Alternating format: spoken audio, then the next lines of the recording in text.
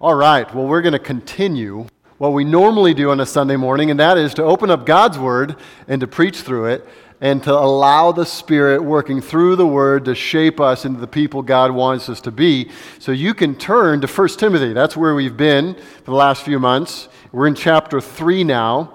I want to thank Mark for preaching last week from the Gospel of Matthew about Christ in the garden. What a encouragement to you and to me that was. I was blessed by that. Thank you, Mark. And now we'll jump back into our text this morning. And as you turn to 1 Timothy chapter 3, I'm going to ask you, what do you expect from church leaders? What do you expect from the elders of a church?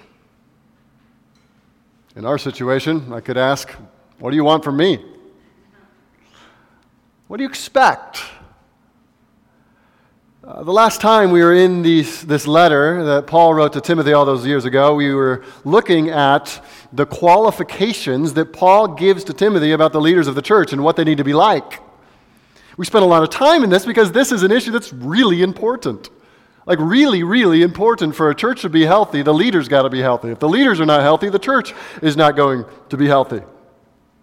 And since we're committed to going through book by book, verse by verse, letting God speak to us, we come to this part on elders, and we want to make sure we go through and get everything God has for us. Too many problems are the result of either a pastor or elder not knowing what they're called to do and be, or the church having wrong expectations of a pastor and putting on unbiblical expectations on the pastor, and then there's disagreement and discord in the body. And so it's so good, not just for elders, pastors, overseers to get a handle on what this text is saying, but for the whole church together to understand this. And we'll see that this, though it is addressed to Timothy all those years ago, and though it's specifically about overseers in the church, this actually applies to all of us. Very directly applies to all of us, and I'm going to show you how and why in a few minutes. We're talking about, as you see there in chapter 3, verse 1, the office of overseer. Now, if you were here 2 weeks ago, you got the introduction to this text, and we spent a lot of time trying to unpack what it is that an elder / overseer / pastor is. And the first thing, or one of the things I made really clear, is that the Bible talks about leadership in the church using words that are interchangeable. Elder is used a lot. Overseer is used a few times. Also used is the word pastor, or often shepherd. And what we found in the New Testament is that elder, overseer, pastor, or shepherd are all used interchangeably. And so elders are pastors are elders, overseers are elders / pastors. It's all the same office. They're all referring to the same position. And it's very important to get these right. And not only is it important to get the titles right, pastor, elder, overseer, but also to get the work right. What are they called to do? And what we found was, just by way of review, the elders, who are also called pastors, are given a word that kind of characterizes how they're supposed to care for the church. This word comes up more than once, and that word is shepherd. Shepherd. Now, I just want to say that some people are kind of dismissive now of the shepherding task for the pastor. We're in a more modern age, more innovative than in years past. Technology has advanced. Do we really need a shepherd? That's kind of an ancient metaphor. Not really useful for today's world, right? So some would say. One prominent pastor was being asked about this very question, about should pastors still be called shepherds. His response was this: that word shepherd needs to just go away. Jesus talked about shepherds because there was one over there in the pasture. He could point to it. But to bring that imagery back in today's church and say, Pastor, you're the shepherd of the flock. No. I've never seen a flock. I've never spent 5 minutes with a shepherd. It was culturally relevant in the time of Jesus, but it's not culturally relevant anymore.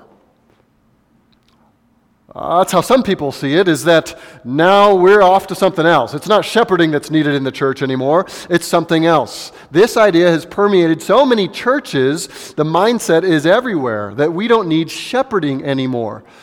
Maybe you've been in a church this way, with a pastor you don't even know. You don't even know who the elders are, and they don't know anything about your life. They couldn't possibly be caring for your own individual needs, shepherding you and caring for you. He locks himself up in that metaphorical, proverbial ivory tower and kind of does his thing, shows up on Sundays, preaches a sermon. You never hear from him again. Speaking of this problem in the church, one author said, we don't want ministers anymore, we want CEOs. We don't want prophets, we want politicians. We don't want godliness, we want experience. We don't want spirituality, we want efficiency. We don't want humility, we want charisma. We don't want godly authority, we want relational skill. And you might say, well, it's no wonder that the church in America is weak if the pastors aren't being taught or told to pastor, to shepherd. If we want to build the church that God has called us to serve, we need to build with God's materials and use God's blueprint. We can't build a skyscraper using Play-Doh.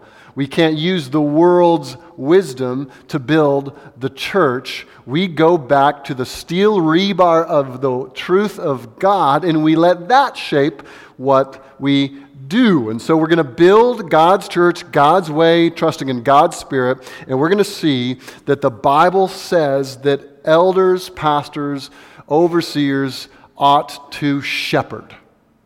Shepherd. It's an ancient idea. But we need to talk about it again because it is often misunderstood or even put off to the side as irrelevant, as we already looked at people saying that. It's all over the Scripture.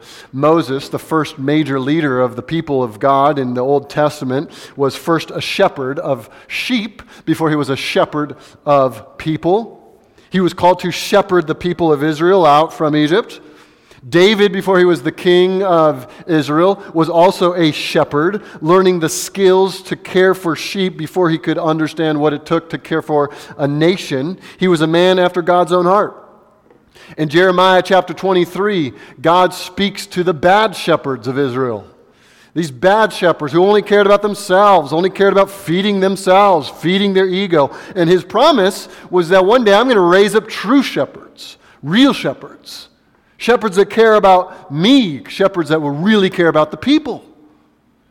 What did Jesus say about himself when he showed up on the scene in John chapter 10? I am what? The good shepherd. What did David call his Lord in Psalm 23? The Lord is my what? Shepherd. What does Paul tell church leaders to do in Acts chapter 20? He's talking to the elders. What do they do before Paul departs? What do they need to know? What is their task? Shepherd the flock of God. What did Peter tell the elders to do in 1 Peter chapter 5? Shepherd the flock of God that's among you. Shepherd them. Care for them. God is a shepherd. Jesus is a shepherd. Jesus calls the leaders in his church to shepherd. It is God who is over all and caring for all, and he commissions some to be shepherds of his people in his church. Jesus talking to Peter. You guys remember this? He had failed. Peter had failed miserably. He felt probably like he would never be able to serve his Lord again, and Jesus needed to go and encourage him.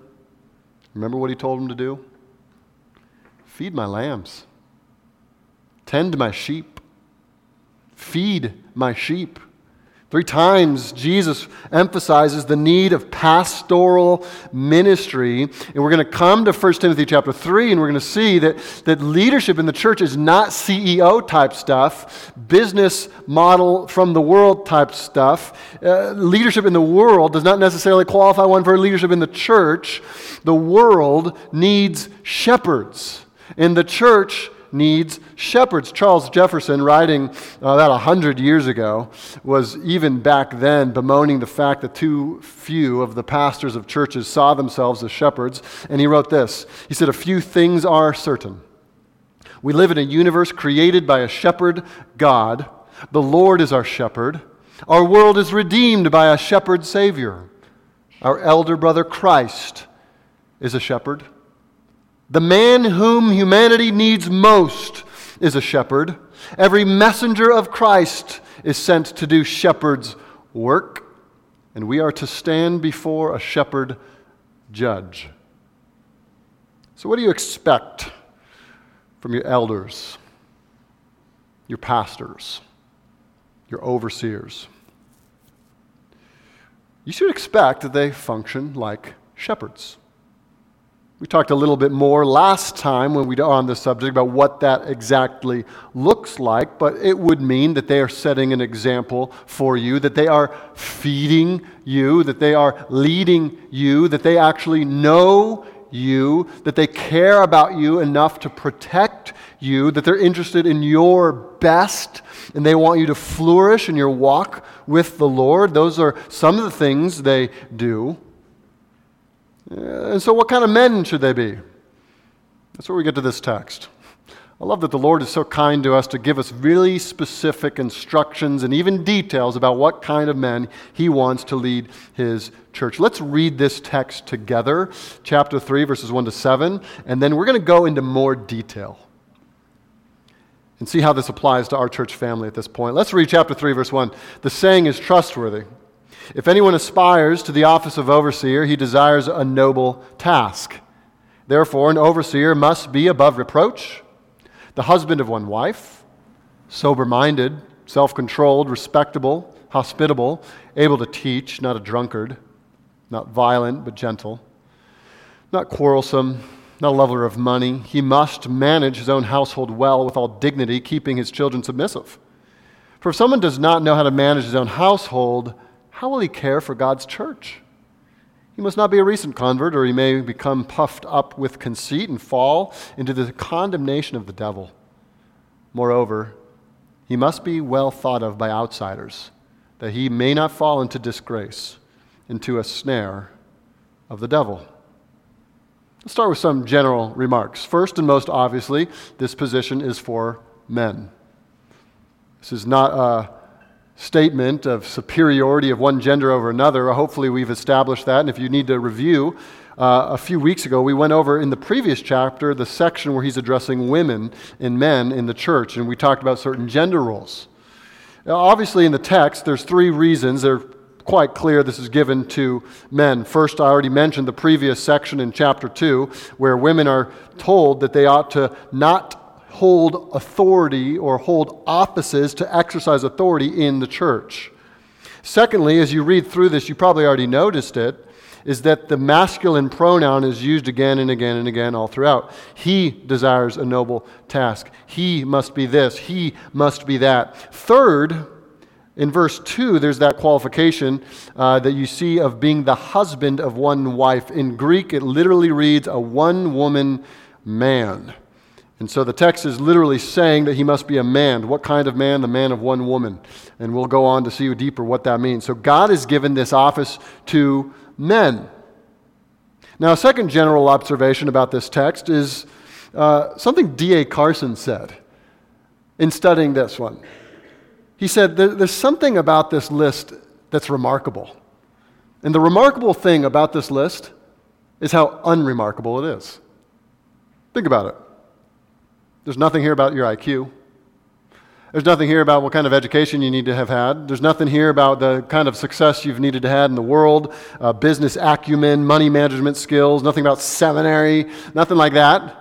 Here, he's giving character qualifications, and really there's only one thing in this list that's about a skill that you need to have. There's only one competency that you need to have. The rest is all about character. The one skill is the ability to teach, you see in verse 2. The rest of it is about character.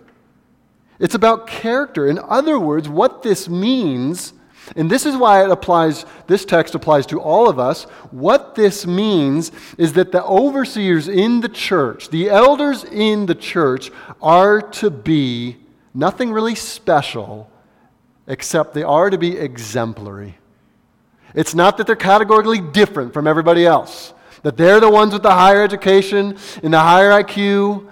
It's not that. They're the ones that are meant to be living such a life of purity and faithfulness and holiness that, like we said a couple weeks ago, you ought to be able to say, hey, you want to know what a Christian's like?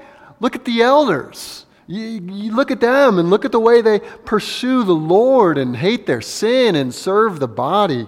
Look at them. So this is just a list of really what all Christians are meant to be. Which is the other side of this, is whatever you expect from a church leader, you ought to expect from yourself. If you expect the elders to be hospitable people who invite people into their home and care for them, if you expect them to be generous and loving with their time to spend with you, well, expect that of yourself as well. Because this is given to the church so that the elders would set an example. Why? So that all Christians would do this stuff. This is for all of us together to learn what it is like to live as believers in the body of Christ. It is not as if, elders can't get drunk, but everyone else is off the hook. It's not saying this. It's not saying that the elders have these higher standards that you're not held to. It is for all, and the elders must be remarkable only in the sense that they're unremarkably committed to the character qualities in the text. So that's what they're called to be. So how do you spot one?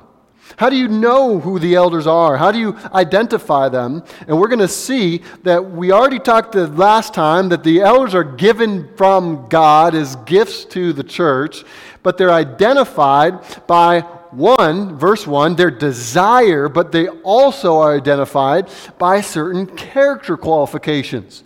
And the character qualifications is what we're going to look at this morning. We're going to look at two main categories, and they're going to have subcategories, but the two main things we're going to look at this morning that elders are called to be are related to, first, his character, and second, his family. His character and his family. I want you to look at verse 2 with me. Therefore, an overseer must be. Stop right there. Must be. This is not optional. He's about to get into the list of qualifications, and he's saying this is a non-negotiable part of leadership, is they must have these character qualifications. We must not fall under the spell of charisma, not fall under the spell of talent and ability.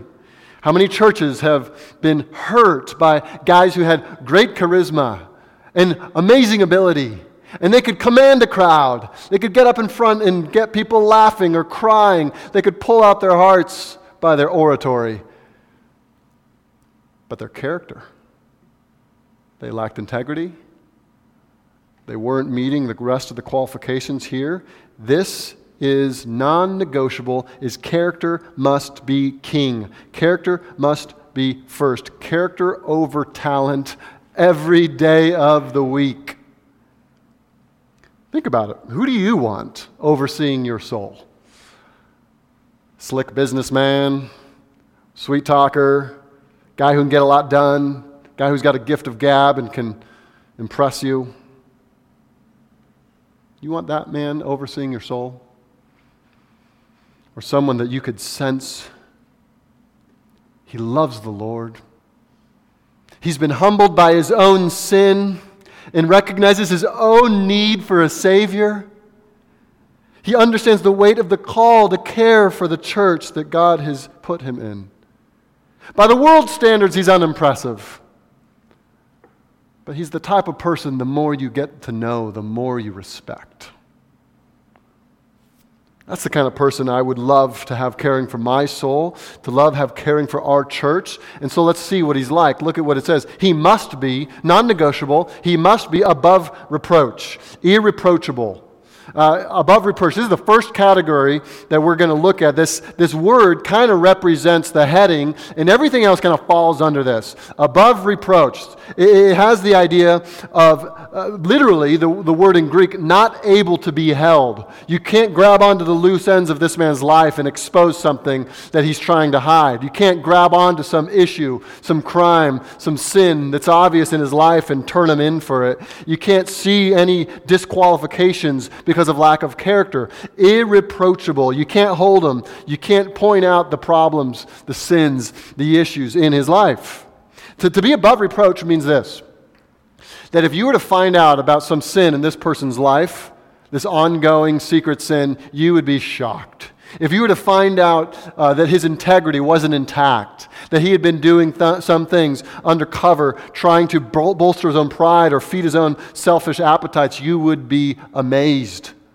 Because so obviously in his life, above reproach means the character is shining forth. And that word above reproach, it does refer to reputation, but it's referring to a deserved reputation. It's not just that the elder has been able to fool everyone in his church so they all think he's really got his life together. This is the kind of reputation where what you see on the outside is who he is once you get to know him even more.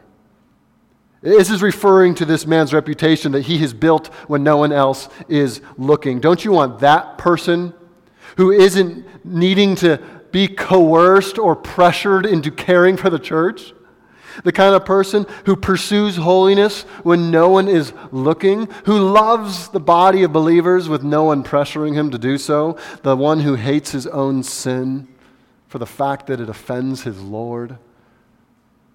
This is the kind of character that the elder is called to have. And then the words that come under this above reproach word, look with me what comes next. The husband of one wife. I'm actually going to put that under the next category of his family, and we'll deal with that in a second. And we're going to also see that character and family are hard to separate because they're linked.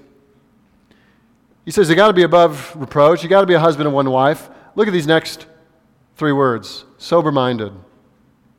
Self-controlled, respectable, sober-minded. It's referring to an inner disposition, your mind.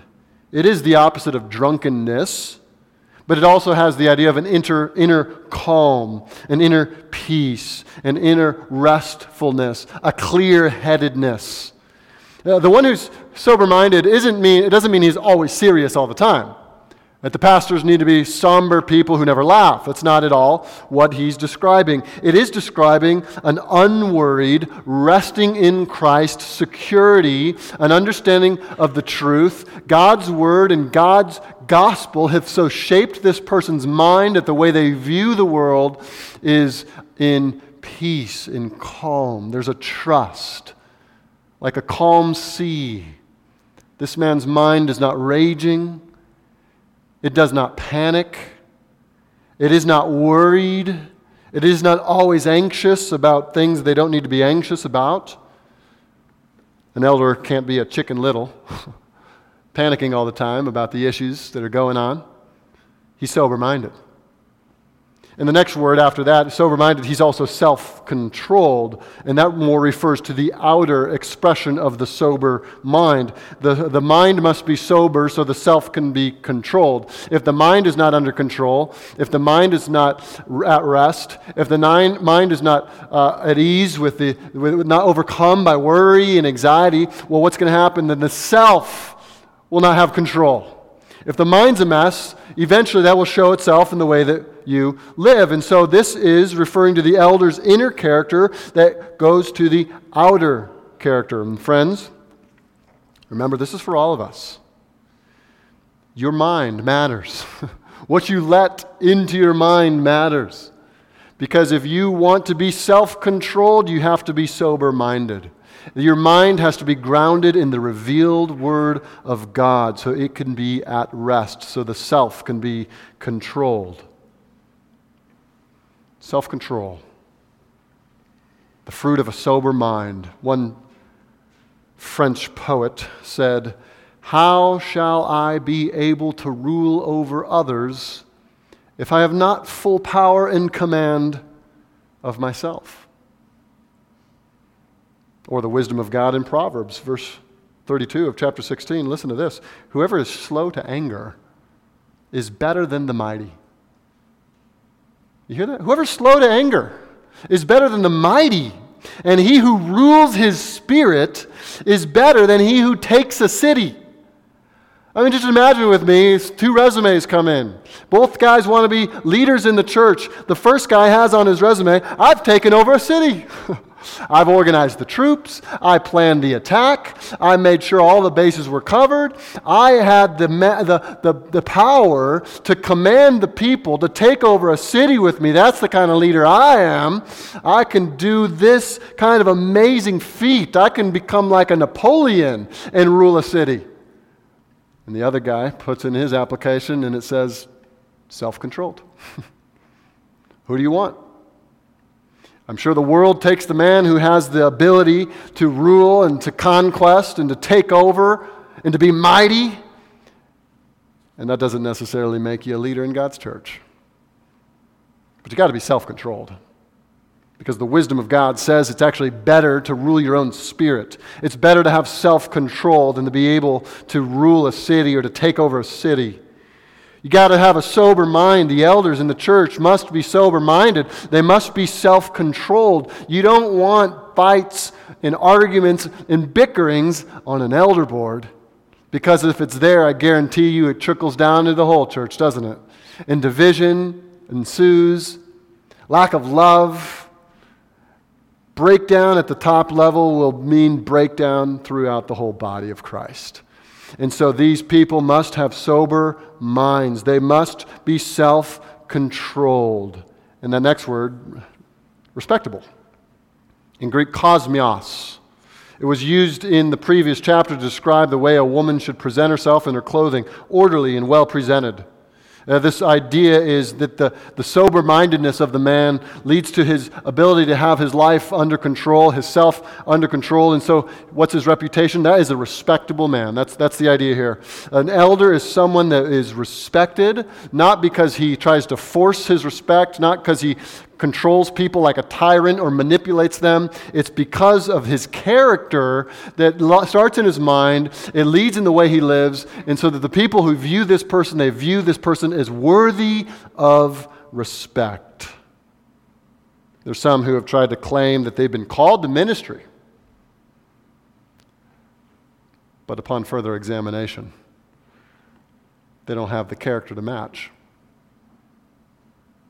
And to that, Paul would say, no character, no calling. No character, no calling. You're not an elder if you can't meet the qualifications, no matter what your skills and abilities are. In God's economy, abilities can become liabilities if they lead us to self-reliance. This is true not for the elder, but for all of us.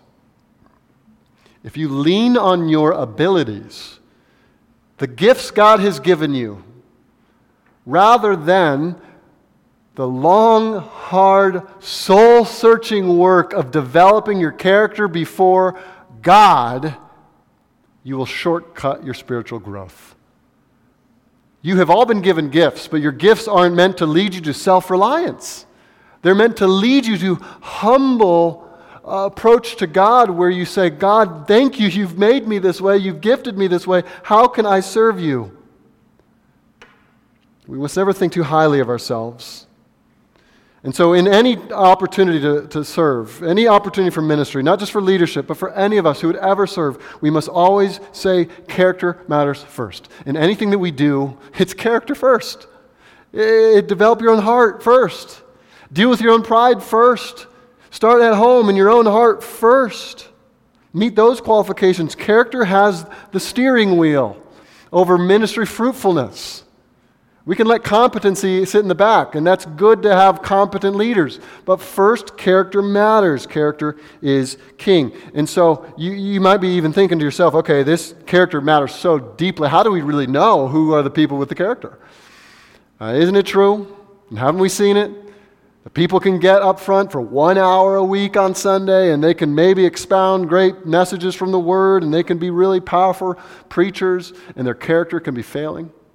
How are we to know people of true character?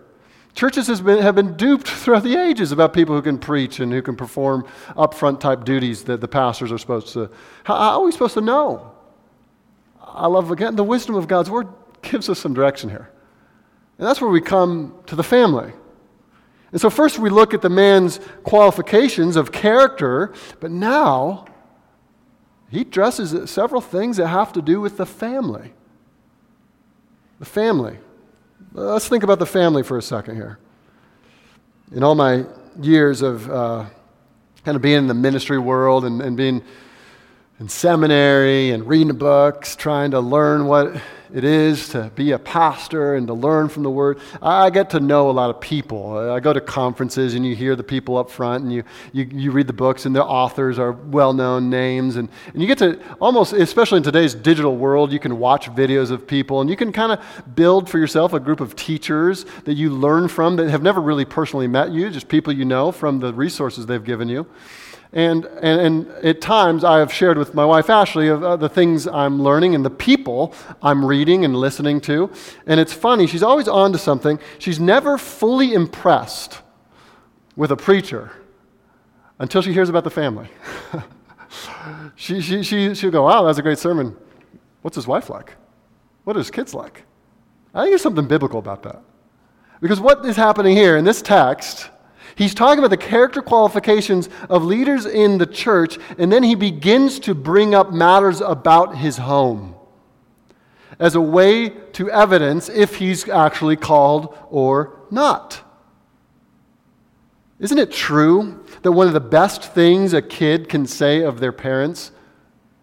Oh, Dad was consistent. Who he was at church was who he was at home. There was no disconnect between his public persona and his private home life. There wasn't a disconnect. And isn't it true that one of the worst things a kid could say after they've grown up in the home of a professing believer, they say of their father or they say of their mother, oh man, it was two different worlds. Who my dad was at church, he was kind and he was gregarious and he'd talk to anyone.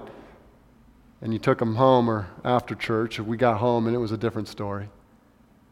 Impatient, short-tempered, not generous, not kind to his own kids, two-faced, you might say. And isn't it true that those kind of parents usually end up turning their kids away from the church and from Christianity? And so Paul, obviously, with the wisdom of God, writes into the very qualifications for the leaders of the church matters about the home. Because you might be able to fool a church. I tell you, it's much harder to fool your wife. It's much harder to fool your kids who see you every day. Look at verse 5. Well, actually, let's look at verse 4. He must manage his own household well, with all dignity, keeping his children submissive. For if someone does not know how to manage his own household, how will he care for God's church? Do you see the logic? If you can't care for your wife and kids, you're not qualified to care for the whole church. Now, friends, again, I have to make this clear. This is a qualification for elders because it's important for all Christians. That Christians ought to be the people with homes that are in order. Not perfect, not always easy.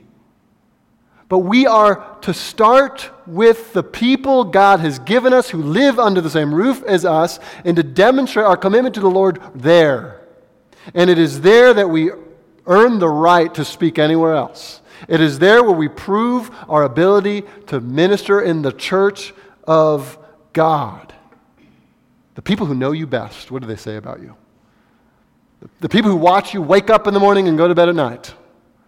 Now, what do they say about your character? Are you faithful there? That's where it begins. Do you think you could abandon that responsibility and yet be qualified to serve in God's church? Speaking to men, if we fail at home, we fail. If we fail at home, if we fail to love our wives, if we fail to disciple and raise our kids, we fail. You can get a degree, you can get a good job, you can make your money, you could advance your career, and if you fail at loving your wife, you're not qualified. Trust me, it's not a trade you'll be happy with 20 years down the road when you sacrificed your relationship with your wife for your career. If you find yourself on the way up that corporate ladder and you gain superiority and you bring in a giant paycheck and you have authority over hundreds of people and you're parenting your kids in a way that your kids don't even know who you are, you're failing to disciple your own children, you're failing. It doesn't mean there's no grace. There's absolutely grace for anyone who comes to the conclusion that they're wrong before God, and there's grace for them to turn from that lifestyle and make changes and fix the problems. God gives grace. But that is not the trajectory Christians ought to be on. Especially if you desire to serve in the church. If you desire to take any form of leadership in the church, it begins at home. It begins at home.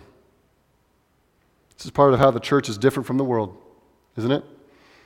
What profession in the world will disqualify you for failing as a husband? What profession will disqualify you for failing to care for your kids? You could be the president of the United States and be living in a life of adultery. We've seen this in our own lifetime. And you still can hold the office. But you can't lead a church and be failing at home, be failing with your wife, and be failing with your kids, and still lead. And so Paul calls Timothy to make this abundantly clear that the church needs to start with managing the household well. Manage the household well. And that's the reason the leaders need to do that is because all of us need to start there. What are we looking for in our families? Let's look at 3 qualifications that he delineates, starting with the first one here, the husband of one wife. We're going to call this purity. Husband of one wife. Literally, again, I mentioned this, the Greek is a one-woman man. It's a little bit of a challenging phrase to interpret, and I won't go through all the details of what it could potentially mean, but I think the main idea is referring to a deep purity that the man has. In his marriage, he is committed to one woman. He is not a many-woman man. He is a one-woman man. There are some people who even in their marriage are many-woman men, and that's because though they are on the marriage certificate, there's one person, their eyes are wandering and their heart is wandering, and that is the type of man who is not qualified to be in leadership in the church. This person who is to meet this qualification of being a husband of one wife or a one-woman man must have a devoted heart to his spouse. He must be committed to her. He must have eyes for her and her alone. This is absolutely critical. He must be a man of single-minded love and devotion to his bride. And there's theological importance to this, isn't there? Because Christ loves his bride, the church. And the marriage relationship is meant to point back to Christ's love for his church. And if you have leaders in the church who don't emphasize that or model that in their own marriages, it's going to even distort the gospel. See, the gospel is God so loved the world that he gave his only begotten Son, Jesus Christ. He came to live a perfect life that we could never live and then to die in our place for our sins. Why? Because he loved us. He loved his people. He rose from the dead. to secure our justification. And he freely offers to anyone who would ever trust him full forgiveness of sins. That love that Jesus has for his church, that commitment that Jesus has to his church, is meant to be pictured, brought to life in a husband and wife relationship. And when a husband and wife do not share that unity and love, if the husband does not love his bride, if he is not committed to his bride, if he is not single-mindedly devoted to her and her alone, guess what? It is a picture that's distorting the gospel, not promoting it. And so it is absolutely essential that the elder must be a one-woman man. I don't know if I need to state the seriousness of this qualification. I don't know if I can overstate it. Do I need to bring up the wives who have been wrecked by a man's failure here? Or the churches that have been brought to shambles by their leaders who have failed this one qualification? So friends, I ask all of you, how's your purity? You may need to seek a friend and confess things. And there's freedom in confessing sin. And having someone look you in the eyes and say, I forgive you. You might need to do that. You certainly need to bring it to God. How's your marriage? How are your commitments there? Do not fail here. We want our marriages to be beautiful pointers to God's love for his church, demonstrated in Christ's loving, sacrificial death, burial, and resurrection for us. So wherever you're at, would you let pride get in the way? Would you let pride cause you to not say anything to anyone? I pray that you won't. And that you'd humble yourself if you do have some issues in your life where you need help, that you wouldn't let pride hinder you here, and that you would let your humility lead the way so that you could go to someone and say, hey, I need help in this area, or my marriage needs help in this area. I hope premarital and marital and postmarital and any kind of marital counseling isn't like this weird off thing that we only do every once in a while. I hope that our church is always working together for our marriages, right? And that if you even sense there might be an issue, that you're reaching out to people to get prayer and help and input. Don't let pride prevent that. The elders must lead the way in this. The second qualification in the family is the managed household. The managed household. He must manage his own household well. And one of the ways that demonstrates itself is as with all dignity, keeping his children submissive. Now, that doesn't mean perfect children. Doesn't mean they're obeying your every command all the time, but it does mean that they have a spirit of submissiveness to their parents, especially to the one who would be an elder. They are submitting to him. And this is the testing ground for the elder is, can you lead your own kids? Are your own kids willing to follow you? Are they willing to walk alongside you? Are they willing to walk behind your lead? And if you can't lead there, then how are you going to lead in the church is what Paul's logic is. I was recently speaking to Mark, a kind of a humorous story about when I was first starting to preach and serve in a church back in Canoga Park, and didn't get that many opportunities to preach. And this one time I had an opportunity. I was so excited. I prepped and I prayed and I got my exposition of Ephesians 2 all ready and went that Sunday morning and I preached, and it was one of those Sundays I just felt like I was killing it. Zinging here and zinging there. I was preaching the word. It was flowing. It was coming strong. I felt like I was just, I'm like, maybe I can preach. Maybe I can do this. I got done and people thanked me and all that, and we got in the car. And you know what? My 2-year-old did not appreciate my sermon one bit.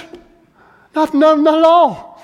My 6-month-old at the time, maybe she enjoyed it so much she left a present in her diaper at that point. Maybe it wasn't joy. I don't know. Maybe she didn't like the sermon. But I remember after preaching that sermon, going home and feeling impatient that I now have to take care of a crying baby and a dirty baby. I got to help my wife take care of my children now. Isn't that pathetic, by the way? That I felt really good about myself up front, and then when it got down to actually living out the Christian life, I felt impatient. It's sad. But as in the moment, God's grace broke through and reminded me, I could preach the most amazing sermons this world has ever heard. But if I fail right there, if I fail with my kids, if I fail with helping my wife, if I'm not willing to stoop to the level of a servant and love and care for tenderly my own children, listen, I'm disqualified to be in the pulpit. I have disqualified myself to preach the Word of God and to lead in the church. If I can't care for my very own children, then I can't care for the church of God. I've known men who, out of respect for the office of elder, have recognized in their own life that they needed to step away from ministry in order to take care of their family. And you know what? That is a commendable thing to do because they understand the calling. So how's the leadership of your own household? How's your own leadership of your own household? How's your family? You taking care of things at home? The last qualification we'll end here of the family is hospitable. I know that's a character trait, but it also has to do with the home, so I included it under the family. Hospitable. The word is a compound word in Greek. It means lover of strangers, right? Lover of strangers. You love the stranger. You love visitors. All Christians are actually called to this. All Christians are called to be hospitable, but the elder is to be the one leading the way. So not only is his character above reproach, his marriage is pure, his kids are being raised in the truth, there's a love there and there's a submissiveness there, but he's also then opening up his life so that others could see it. That's what hospitality is. He's generous with his time. He's generous with his own home. In fact, the elder or pastor who would be hospitable, even the Christian who's hospitable, sees his own home as a tool for blessing others. It's a tool. What do you use your home for? Is it just the place you get away from serving everybody else? The elder would see that home is a place to open up and bless others with. It's the haven for storm-tossed people and storm-tossed lives. The house of an elder should be a house of welcome, a house where you can feel at home. I'm praying as we establish a plurality of elders here that when we nominate one and one's brought forward and they're presented to the church, people will sit in those chairs and they'll say, hey, yeah, I've been in his home. He took me to lunch. He's the one who sat with me. He's the one who asked me those good questions. He's the one that's committed to me. He's the one I felt really cared for. Yeah, I know him. Of course I do. He's loved me. And this is what all Christians are called to do. Romans 15, verse 7, therefore welcome one another as Christ has welcomed you. Welcome one another as Christ has welcomed you. How has Christ welcomed you? Did he make you earn it? Did Christ make you prove it? Welcome one another as Christ has welcomed you for the glory of God. And elders are leading that charge. But all the church is saying, yes, I was a prodigal. I abandoned my father. I left his home. I have been a great sinner. I know what it's like to squander the blessings of God. But then we remember the gospel, right? And we think back to that time that God in his grace began to call us home. That God's love was so great that it could cover all my sins. His grace was so amazing it could transform my heart. He calls me home, and remember, though I was lost, and though I was dead in sin, and though I was guilty of offending the Father, what did the Father do? He sent his Son to seek and save me. And you remember the picture of the prodigal son, and he begins his way home? You remember what the father does? He gets out on the front porch, he's looking for his son coming home, and when he sees his son, he puts open his arms. He's, my son, My son, you were lost and now you're found. You were dead and you're alive. And he embraces his own son. What kind of welcome is that? I'll tell you what, it wasn't something the son deserved. It was a free and overwhelming love and grace of God given to the undeserving. And that is exactly how we are called to treat the visitors, treat those who don't deserve our love, to treat people we don't know yet, to welcome them in with open arms and embrace them, to show them the love of God. I guarantee you in this dark world there are people who have never been so loved. Maybe all their lives have been one rejection to the next. Our prayer is that they would walk into a church like this and they would say, what love! And maybe they never could conceive of a God so gracious and a God so loving until they saw the looks on the faces of the church that welcomed them and embraced them and showed them kindness and care and patience. And they go, oh, that's what God's like. All this stuff about God is so abstract. And then I saw these people love me and welcome me and embrace me. That's the gospel. And the church is a place where the gospel is made visible and tangible. If you know what it is to be welcomed by God through Jesus Christ, then you can take that model and show it to those others around you. And listen, the elders are to be leading the charge. They're the ones welcoming, showing hospitality as Christ has welcomed us. We'll close with this story. There was a man during the time of the Revolutionary War who happened to be riding his horse by a group of soldiers. And the soldiers were trying to repair a barricade that had been broken down, and the troop's leader was shouting directions, shouting instructions at the troop, but not making really any attempt to help. So the man riding by asked the leader, why aren't you helping? Why aren't you helping the rest of your guys? They're all exhausted. And the leader indignantly replied, "Sir, I'm a corporal." The civilian on the horse apologized and dismounted from his horse, and he began to jump in and help the soldiers. They were exhausted and they were appreciative of any help. When the job was done, the man who had come in turned to the corporal and said, "Mr. Corporal, next time you have a job like this and not enough men to do it, go to your commander-in-chief, and I will come and help you again." That man was George Washington. The corporal, of course, felt ashamed of himself. But that story became popular after the Revolutionary War because it became a picture of a good use of authority.